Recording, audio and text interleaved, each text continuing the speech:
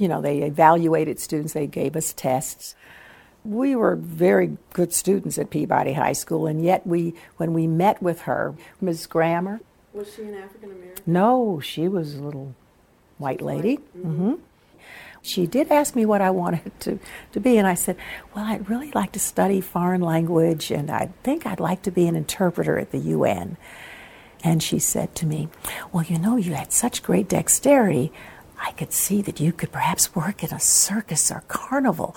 You could put popcorn and, and serve people. And I don't know if I was angry or if I was sad, but I thought, I know a little bit more about me than this lady will ever know, nor does she care to know.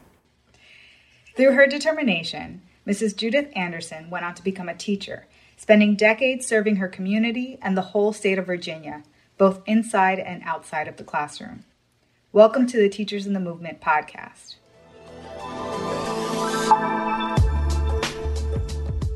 Teachers in the Movement is an oral history project that explores teachers' ideas and pedagogy inside and outside of the classroom during the U.S. Civil Rights Movement.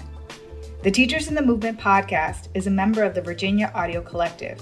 To watch the full interviews, go to teachersinthemovement.com. I'm Dr. Alexa Rodriguez, and I'm a postdoctoral research associate for the Teachers in the Movement project at the School of Education and Human Development at the University of Virginia. I'm joined today by two of my colleagues, Dr. Carmen Foster and Mr. Gary Flowers. I'm Dr. Carmen Foster. I serve as a public historian, a leadership coach, and an organizational development consultant. I'm also a doctoral graduate at the University of Virginia. I was a consultant for the Teachers in the Movement project, and I conducted this interview with Mrs. Anderson. I am Gary Flowers. I am host of the Gary Flowers radio show. I'm a consultant with Teachers in the Movement and a 1985 graduate of the University of Virginia. So Mrs. Anderson gives us so much to talk about. She's led a truly remarkable life. In addition to her years teaching French in Richmond, she investigated housing discrimination, served as a legislative aide to the first Black governor of Virginia, spearheaded the Virginia Civil Rights Memorial on the Capitol grounds, and even spent a few years living in Europe as a young mother. But before we dive into her stories, I just wanted to ask, did either of you know Mrs. Anderson personally?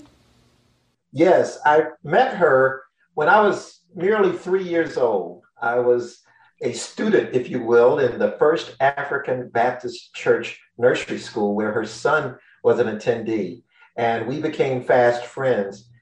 My parents knew her parents, and so my mother and she had a sisterhood and a bond prior to my birth. And I knew Judy Anderson as a youngster. You see, my father was a dentist, and he was a mentor to her husband, Ralph. So during that time, I can't imagine not knowing Judy Anderson because she's been one of Richmond's many unsung sheroes because her intellect, activism, and grace is part of what I wanted to be growing up as a young woman. So we're going to hear a little bit about her early life. So from a very young age, she crossed paths with a lot of civil rights pioneers. As we're listening, I'm going to pause a couple times and ask you both to talk a little bit about some of the folks she mentions. My name is Judith Vivian Cephas Anderson. I was born in Richmond at a hospital, the only hospital that I could have been born in. Dr. Zenobia Gilpin was the only physician who could deliver me, and that was at Community Hospital. But I grew up in Ettrick, Virginia, at Virginia State College. My parents were both employed there. My father at the time was a bookkeeper at Virginia State. My mom was a piano teacher. It was a very nurturing community. Because we lived on campus, and we lived right next door to the campus minister, Reverend Samuel Gandy. He had lots of ministers that would come to speak. So I can remember, we'd sit on the front porch and you hear your parents talking to people like Dr. Mordecai Johnson and others. You hear these conversations that you knew there was another world out there, but we were moving toward that other world. And you'd be in their house and in would walk Reverend Thurman, Howard Thurman, because he spoke there fairly frequently. And he'd come in and we'd be sitting at the kitchen table and they'd fix him a plate and he'd eat and we'd be playing Kness. And later in life, I thought, my God, I remember that man. I mean, I can't believe I was a child, maybe 11, 12 years old, but I was in the presence of giants. Who was Dr. Mordecai Johnson? Oh, Dr. Mordecai Johnson happened to be the president of Howard University. And interestingly, he was the 11th president, but the first Black president. He was the son of former slaves, and he raised millions of dollars for Howard. He became the president in 1926 when he was only 36 years old. He just was brilliant at hiring people at Howard to make it known as the Mecca that we know it as now. And what about Reverend Howard Thurman?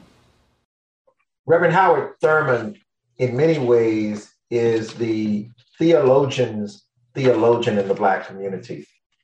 He is more quoted than any other Black theologian in American history. His quotes, as brilliant and as articulate as they were so commonsensical. You know, I would agree with Gary. Howard Thurman was one of the most influential theologians of the 20th century. In fact, Life magazine in 1953 honored him by recognizing him as one of the 12 greatest preachers of the 20th century. And he led a Negro delegation to India in 1936, where they all had the opportunity to meet Mahatma Gandhi. So let's hear a little bit more about her early life. But my parents had wonderful friends. There were just so many marvelous people, whether they were on faculty, whether they were people that worked on campus as cooks in the laundry. There was very little distinction. One of my father's best friends was the night watchman. They used to go fishing together. So we had this kind of community. It was very different. Virginia State back during the 40s and 50s or 60s. So it was a rich community. We were not associated separately from Petersburg, but there was a certain distinction. And what I do recall was my mother and father didn't want us to feel that we were privileged. We knew that we had certain benefits because we were living there on the campus, but my parents said, no, you're part of the Petersburg community too.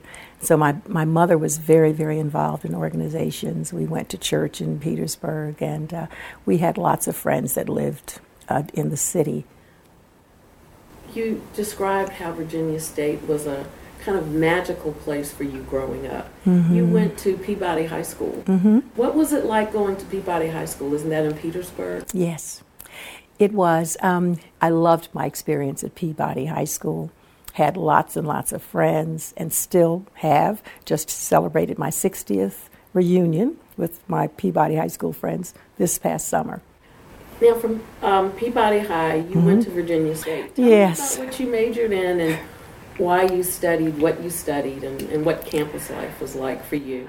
Well, I was only 16, and my parents they didn't think I was mature enough to go away to college. I wanted to go to Hampton or Howard, but they said, no, you must stay here. So I stayed there, and I lived, at home. I wanted to live in the dormitory. I just wanted to have the college experience, but that was not to be the case. But it was fine. I did all the silly, crazy things that freshmen do. But, we were still children. And but we had nurturing teachers, great faculty and staff. People were so committed to the success of the students. What was your degree in? In French. Had a BS in French. I said I wanted to work at the UN, wanted to be an interpreter. And Dr. Tommy Carter was the head of the French department.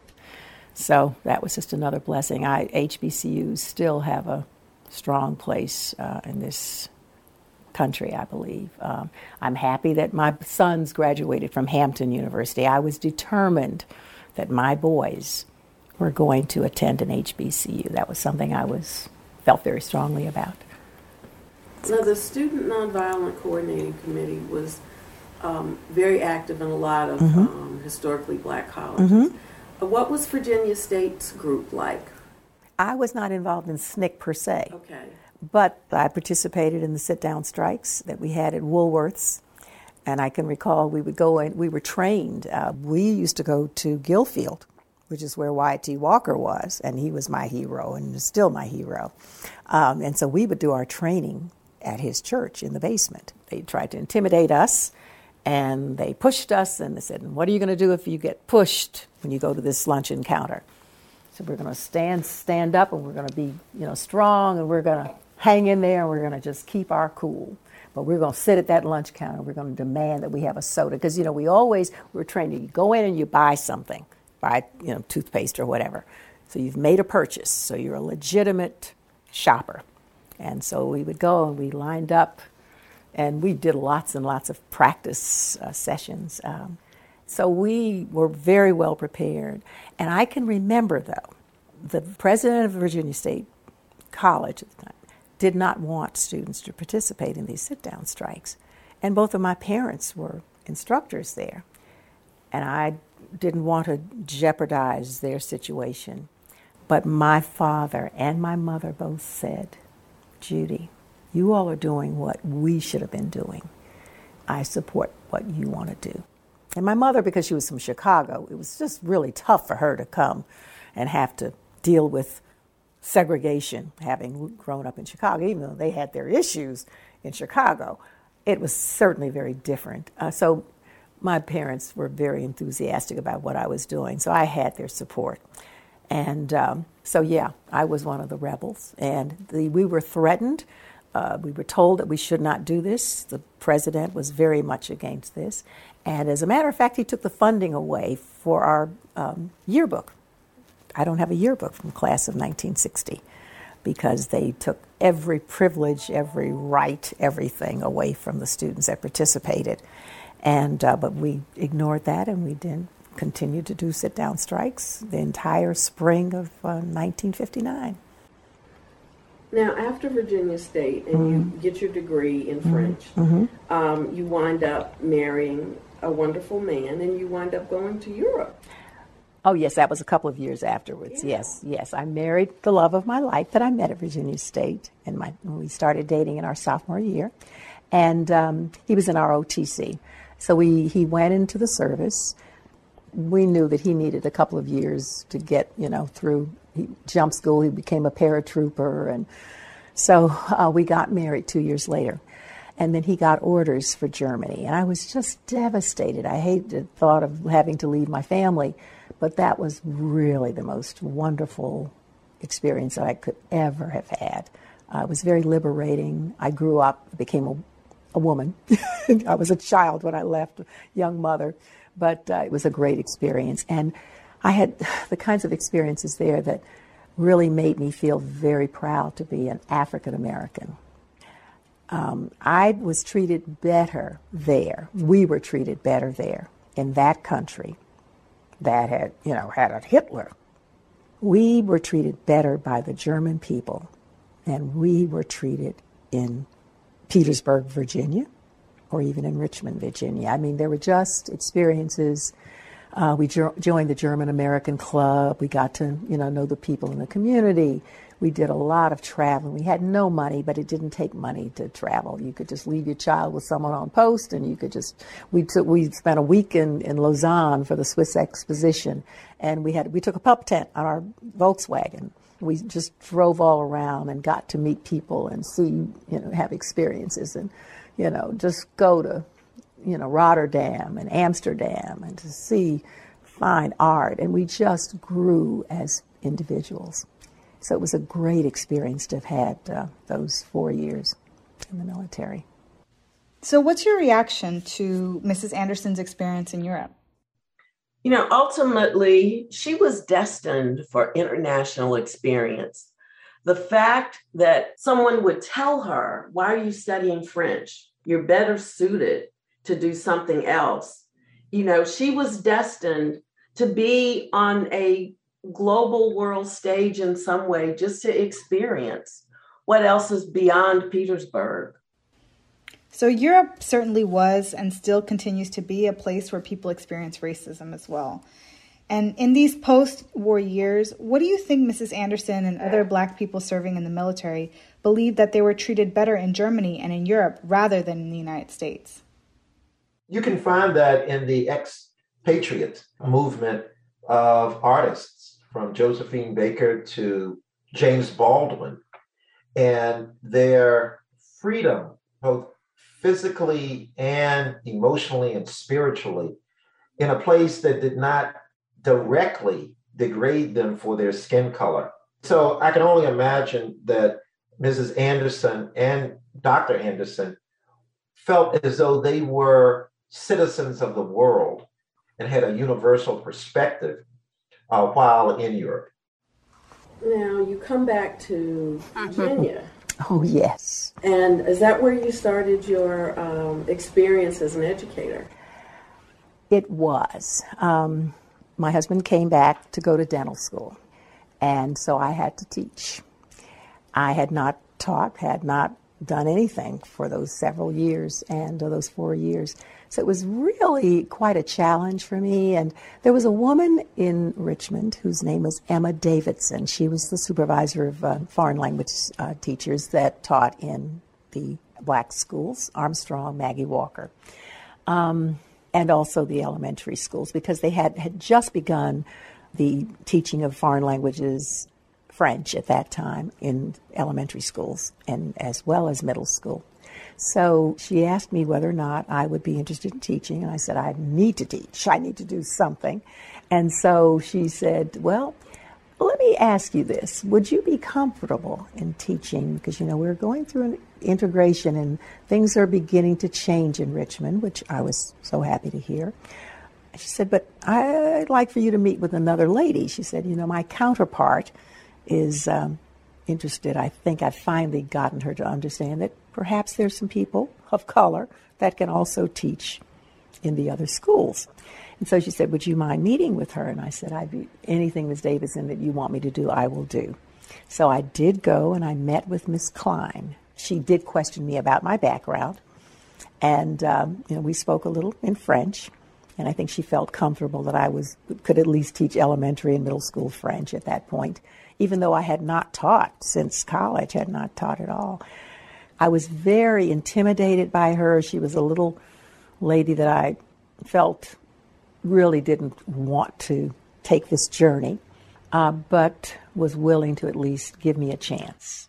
And I think Ms. Davidson had a lot to do with that. And she was a wonderful, positive spirit in my life. And I didn't want to let her down. I could care less about Ms. Klein, but I did want to live up to the standard that I thought Ms. Davidson had for me. And so I was a roving teacher. They had me assigned at Binford Middle School, and I had a homeroom there. I taught 2 classes there. Then I'd leave and I'd go to Ginter Park Elementary School or to J.E.B. Stewart Elementary School. So I was definitely a roving teacher, and I'd have to return at the end of the day and have my homeroom to come back. So it was very, very rigorous. It was a very rigorous period in my life, but you know, it was a time that I grew as an individual. And I think I brought some experiences, hopefully, to the young people that I taught, because I'd had the experience of having left Virginia and having grown as a person, full of confidence, full of great experiences, having lived in Europe. And so I think hopefully I brought something, played a positive role in their lives. Did the issue of civil rights or equality come up in your classes or among your teaching colleagues during that time? Yes, I think, especially teachers, other teachers who knew that, I'd had these experiences. There were only a few white teachers that were at Binford at that time. So at Binford, it was beginning to. I did have some. Basically, I think the students that were remaining at Binford were from Oregon Hill, which is the poorer section of Richmond. I'm pretty sure there were very few from North Side and certainly none from the West End, even though Binford was on Floyd Avenue in the West End. There were a few, but very few there at the time. The principal, I will never forget, was a Mr. Metzger. Mr. Metzger and the assistant principal was also white, but they were very welcoming. I really have positive memories, good memories about the experiences with them. And then, of course, when I went to the other schools, I had to deal with the administrators there.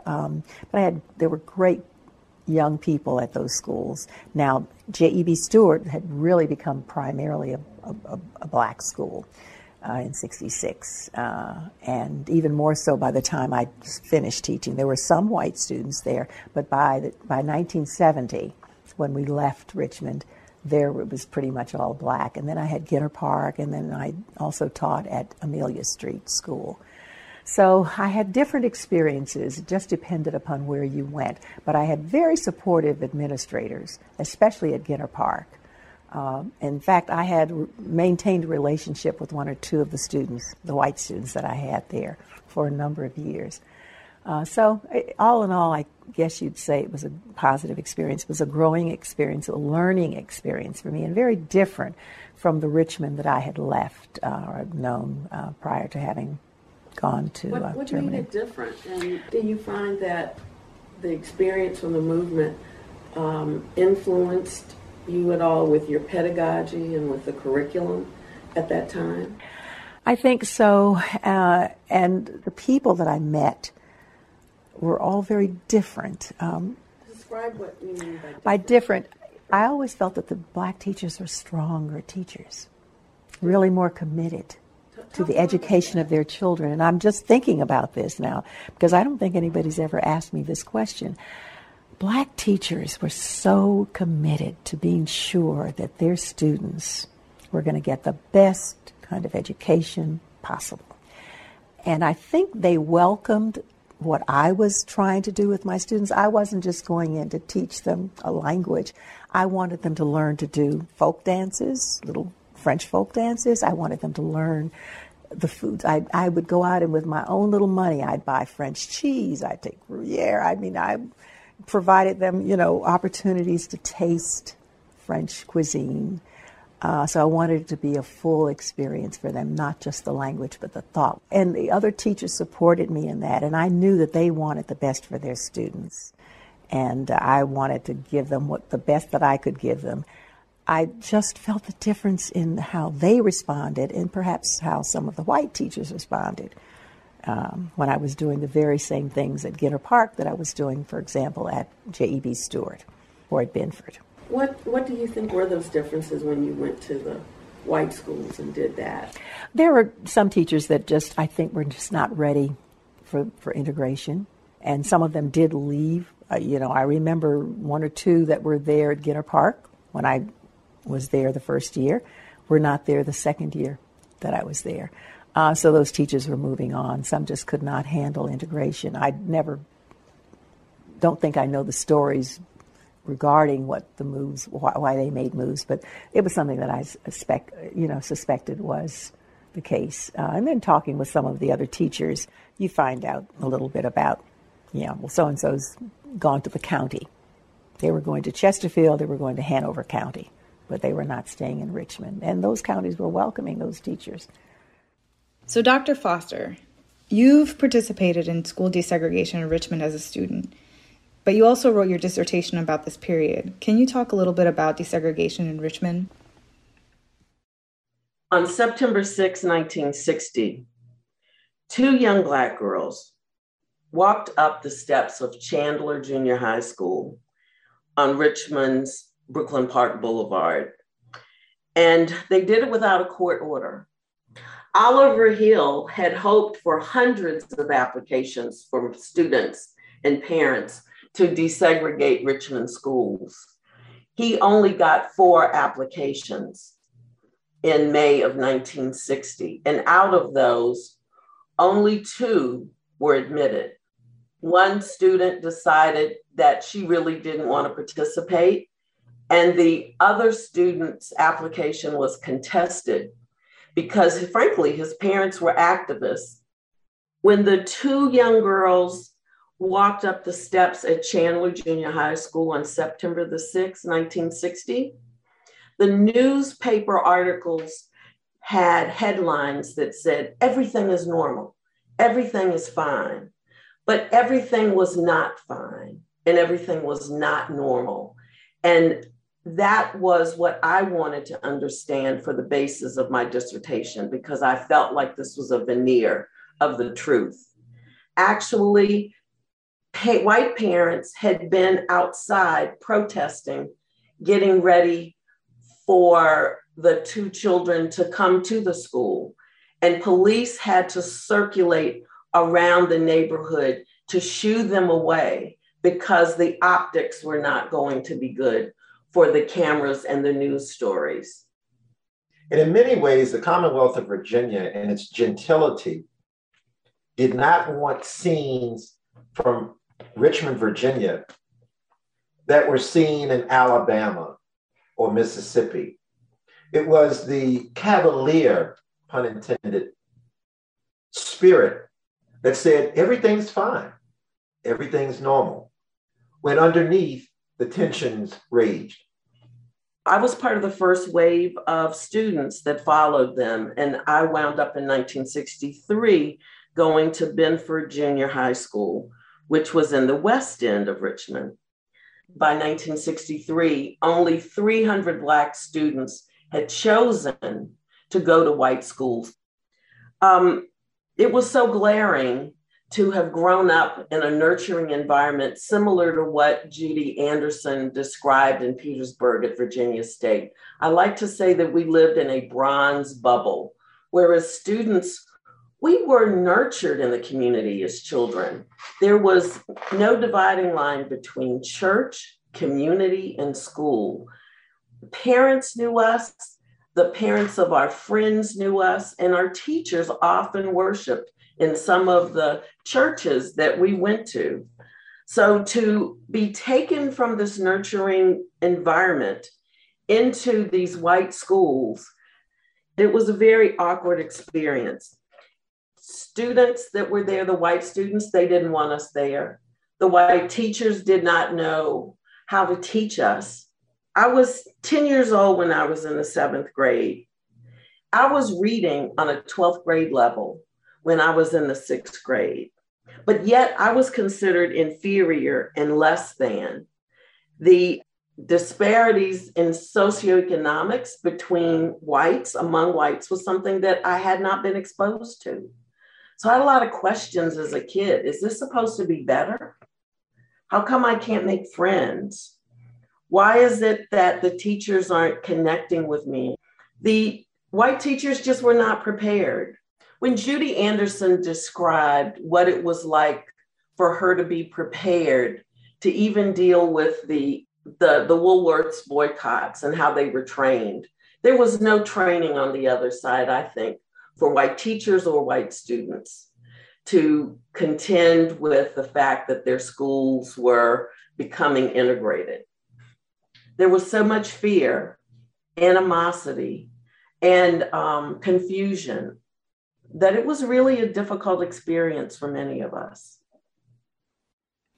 So she mentions teachers that were not ready for integration moving into the county schools and being welcomed there. Can you speak about this phenomenon?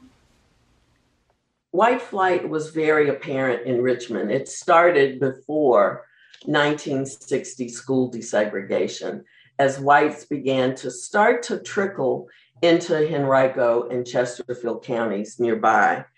As more Black children started going to the white schools, you saw this tipping point where schools, if they were integrated, they were only integrated in terms of balance for a short time as whites began to leave. Was there ever a time in which Richmond City schools were effectively integrated? I think that effective integration was always a struggle for Richmond Public Schools because of white flight. The superintendents tried their best to do what they could to achieve racial balance.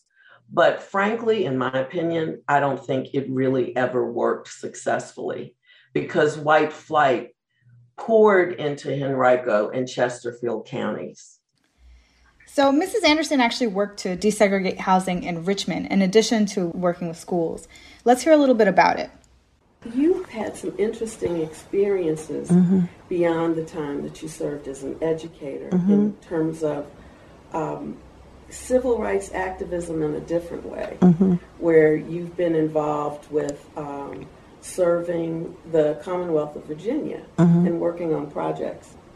Let's talk about some of the activities that you've been involved in much more recently that really have been influenced by your civil rights activism in your earlier days. Okay. Well, when Ralph was in dental school and I taught, I had to work during the summer as well. So I had an opportunity, and I can't recall how this happened, to work for Housing Opportunities Made Equal. And it had just begun. The organization had been started by Barbara Wurtzel. And this organization was looking into housing discrimination. So we'd integrated the schools. Now we got to start integrating neighborhoods. And so this organization was very small. It was Barbara. And I became a tester, or I worked with testers. I got testers to go into various situations. You send a white family in first, you send a black family in, then you send another white family in just to verify that the black family wasn't offered any property. And so I did that. That was a summer job. And so I did that for 2 or 3 years. I can't recall. I think it was 3 years.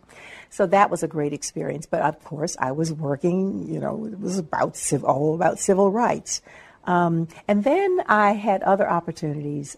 Just life has been really interesting.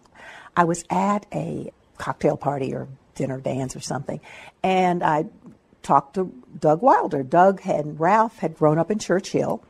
Well, we were at this party, and so Doug said, well, welcome back to Richmond, and what are you doing? And I said, subbing at Maggie Walker and, wherever I can work. And he said, well, I need a legislative aide. And so I said, I wouldn't know legislative aide. What do you mean? He says, well, I think you could handle it. It's not that tough. So I became Doug's legislative aide, and that must have been 1973. And from that point on, I loved that political stuff. I loved learning about, how bills became laws, and I worked with lots of organizations, and, the women libbers were coming down. We were trying to get the equal rights amendments passed and all of these things. No money, very little money, but it was such a great learning experience, and I got to meet lots of movers and shakers. And of course, then Doug decides he's going to run for lieutenant governor, and so I was involved with that. And then, of course, he ran for governor.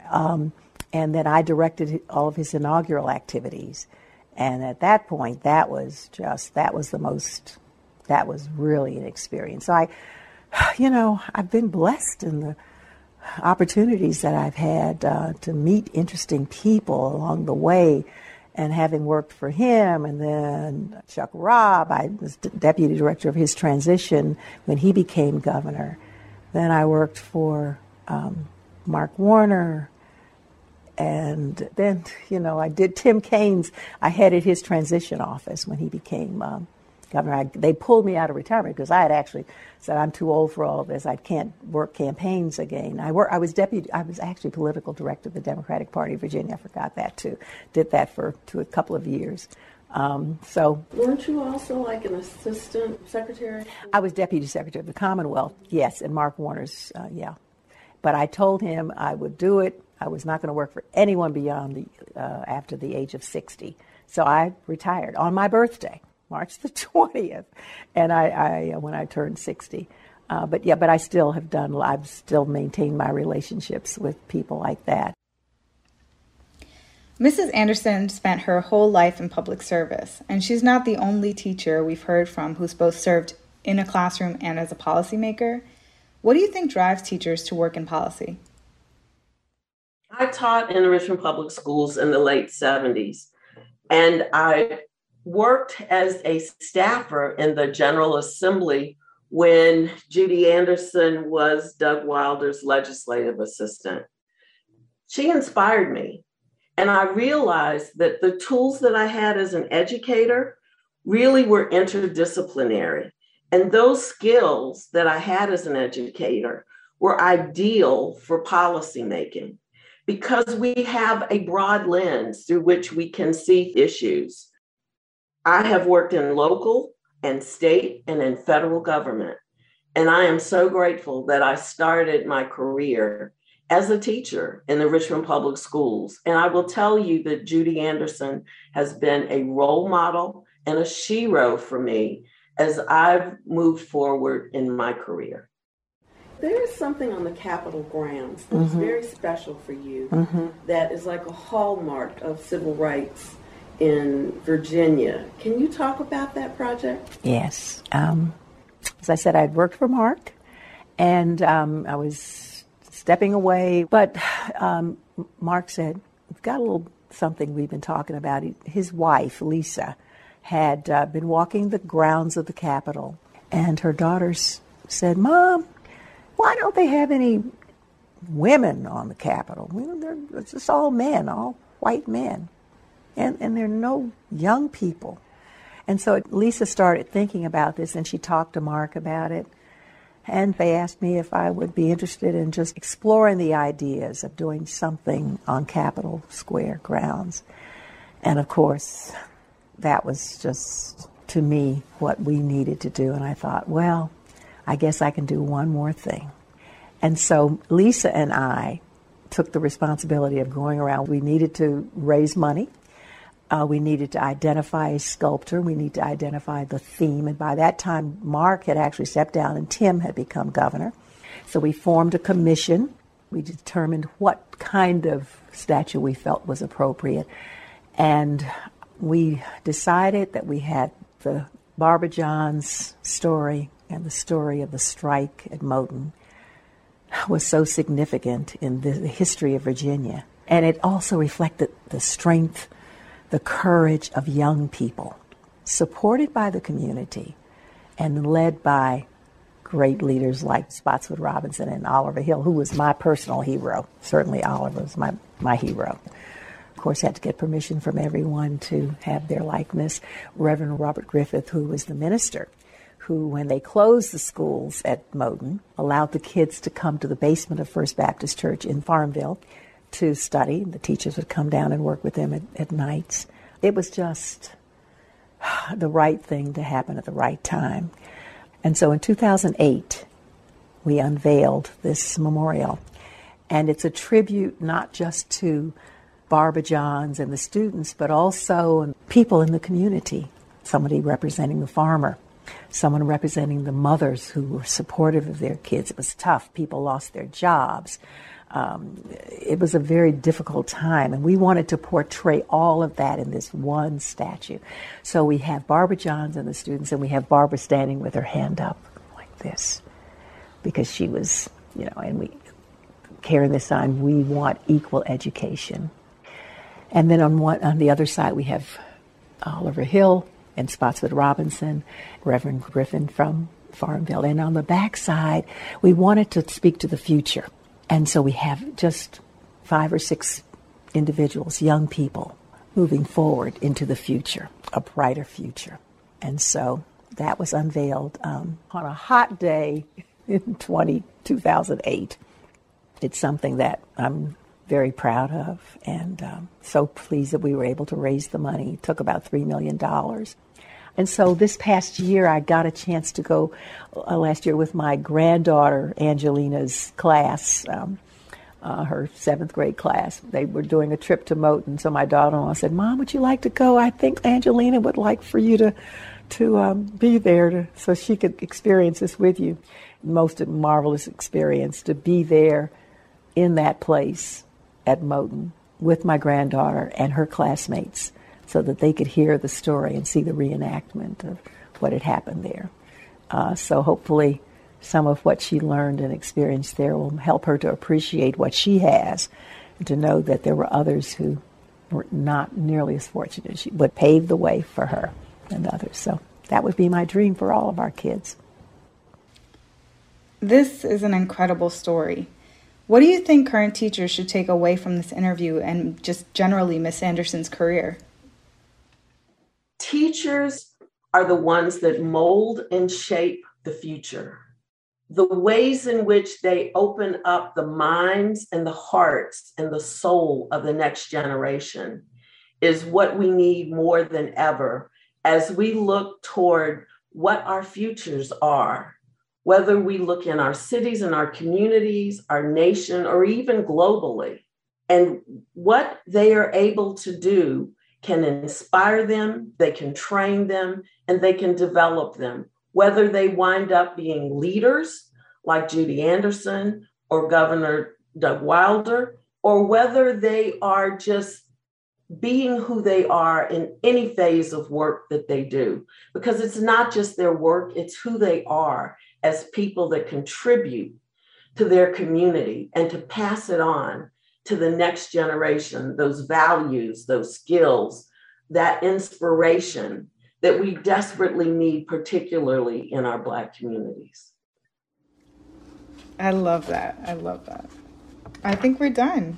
Was there anything else you all wanted to say? We love Mrs. Anderson. The night of the interview, the rain was coming down so ferociously that it appeared to come down sideways as we looked into the lights. I went out to greet Mrs. Anderson with my umbrella, and she said, "Oh, I just had to be here. Ralph told me not to come, but I promised you and I promised Carmen, and I just had to keep my promise." And I said, "Ralph, I've got to do that." And then furthermore, my granddaughter needs to hear me clearly talking about my career. And so I'm here. So baby, just help me in the building.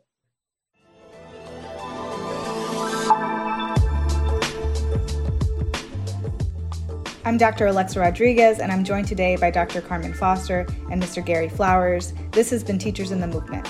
For more information and to view the video interviews, go to teachersinthemovement.com. The Teachers in the Movement podcast is part of the Virginia Audio Collective. Our theme music is Summer Night by Vanilla. The Teachers in the Movement podcast is produced by Mary Gardner McGee. Thanks for listening.